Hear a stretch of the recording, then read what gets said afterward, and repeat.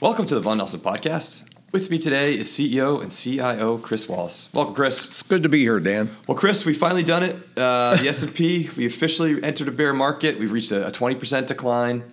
And looking around, it seems like from a market sentiment standpoint, it seems like we are starting to exit the denial phase and entering the acceptance phase. And those that deny that the Fed and other central banks that they wouldn't tighten, and those that have said that we would experience a soft landing, maybe no recession, it seems as though they're beginning to accept those unfortunate facts. So, first question for you this afternoon: how does the shift in investor sentiment affect market behavior? Yeah, I think the market's well ahead of the media and the commentaries as it usually is. So the market is priced in a material slowdown / modest short-lived recession. What it hasn't really priced in is a Fed that's not going to pivot. And that's going to be the key question going forward, is not, are we going to have a recession, or is it technically going to be a recession? We're going to have a very sharp slowdown. Europe's in recession. Every indication is that our growth is going to be so anemic that it would be easy for us to tip over into recession.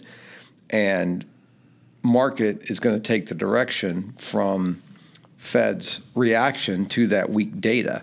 And I think what investors really need to focus on is their number one job at the Fed is to make sure that they can fund the U.S. Treasury and that it appears to be solvent, and you can't do that at a 3% interest rate.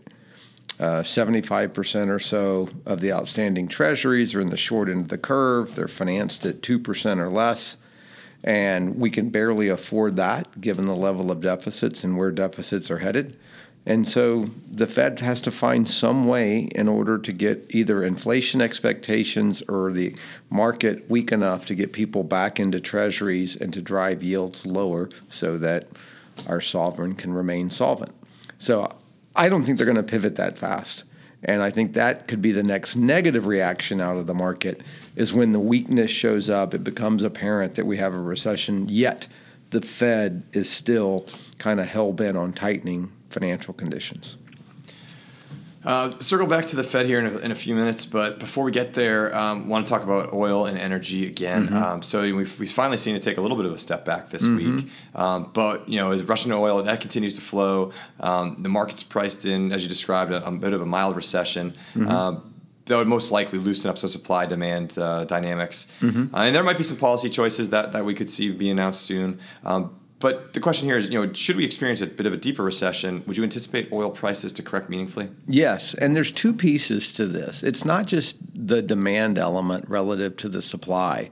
Demand for oil is incredibly sticky. It really is hard to impact demand. And again, if we're going to do it via price, we need to be $130 or higher for a full year to really impact demand. I think the weakness you're seeing in commodities, and it's finally reaching oil. It reaches the strongest asset class last, but we've seen weak industrial metals, really weak copper, really weak soft commodities. And last week, natural gas was down 20%. It's probably down another 8 or 10% this week. Oil's rolled over as well. That is tightening liquidity conditions. If you want to trade commodities and you want to maintain a commodity market, it is very capital intensive. And what I mean by that is you need a lot of liquidity. These are very levered positions. And I think the market is paying too much attention to what the Fed is doing with interest rates and ignoring the most powerful tool they have, which is the monetary base. And so when we were after the stimulus and from COVID, and we were growing the money supply at an annualized rate of 30% or so, the Fed, while they've been slow to raise rates, has been very quick to withdraw liquidity out of the real economy. And my best guess is, and what I've seen is that the money supply is probably contracting right now at 10% annualized rate. And that is infinitely more important than whether the Fed raised 75 or 100 or didn't raise rates. The market's already raised rates. That's already happened. The Fed's just following them. And what's interesting is Now that liquidity is really starting to tighten up and it's impacting oil, and it's going to create disinflationary conditions relative to what we've recently seen.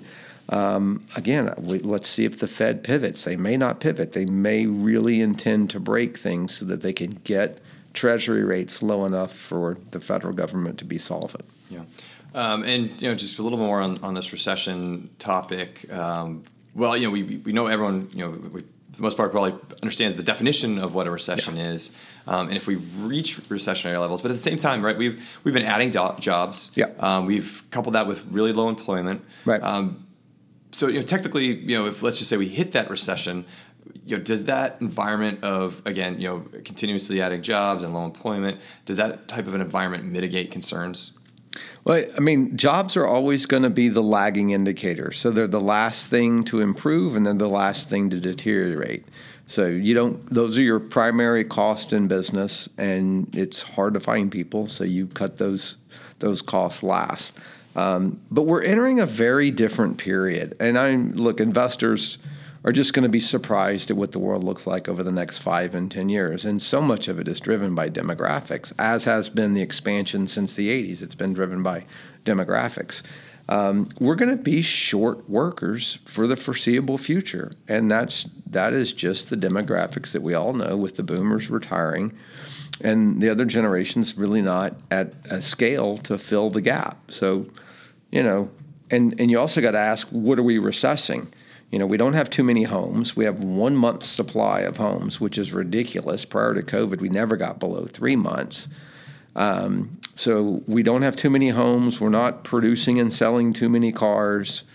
We are recessing the excessive use of monetary policy. We are recessing liquidity. That impacts every price. It doesn't necessarily have to impact employment. It will on the margin. But it will impact it in a way that excess money supply kept non-economic activities going because it was easy to raise capital. You didn't have to make money.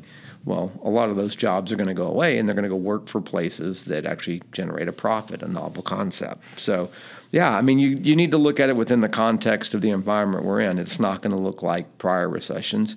And recession is more than just 2 quarters of negative GDP. It's 2 quarters of negative GDP with deteriorating in employment, and it becomes reflexive to the downside. So I suspect it's going to be incredibly different, for sure. One last one for you today on the Fed. Talked a couple different angles, but one is that the Fed has moved, fairly quickly, far quicker than I think even if you rewind the tape, a month or so ago than people had expected. In your opinion, do you think that they perhaps have moved too quick? And if that's the case, do you think that there's a potential rate cut in the future? Well, the answer to both of those is maybe surprising. So I don't think they will always lag. They always do lag. That's just what they do. They don't lead anything. That's not their job. It's not their role. The Eurodollar futures market is screaming at the Fed right now that not only will you not get an opportunity to raise rates as much as you think, but you're going to be needing to cut rates sooner than you think. And I think, Jeff Snyder does a lot of great work in this area, and he noticed that the futures market, the Eurodollar futures market, was starting to price in some serious issues in October of 2020, or that it gained a lot of confidence that there were going to be issues.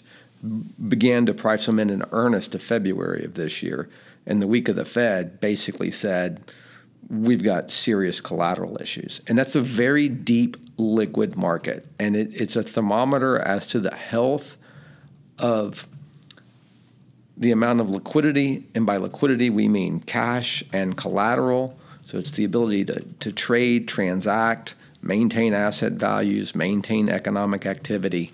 And it is screaming at the Fed that things are incredibly tight. Now, that doesn't mean that the Fed should ease up liquidity. They're trying to fight inflation, and it was driven by too much excess liquidity in the real economy. And so this is what we're recessing.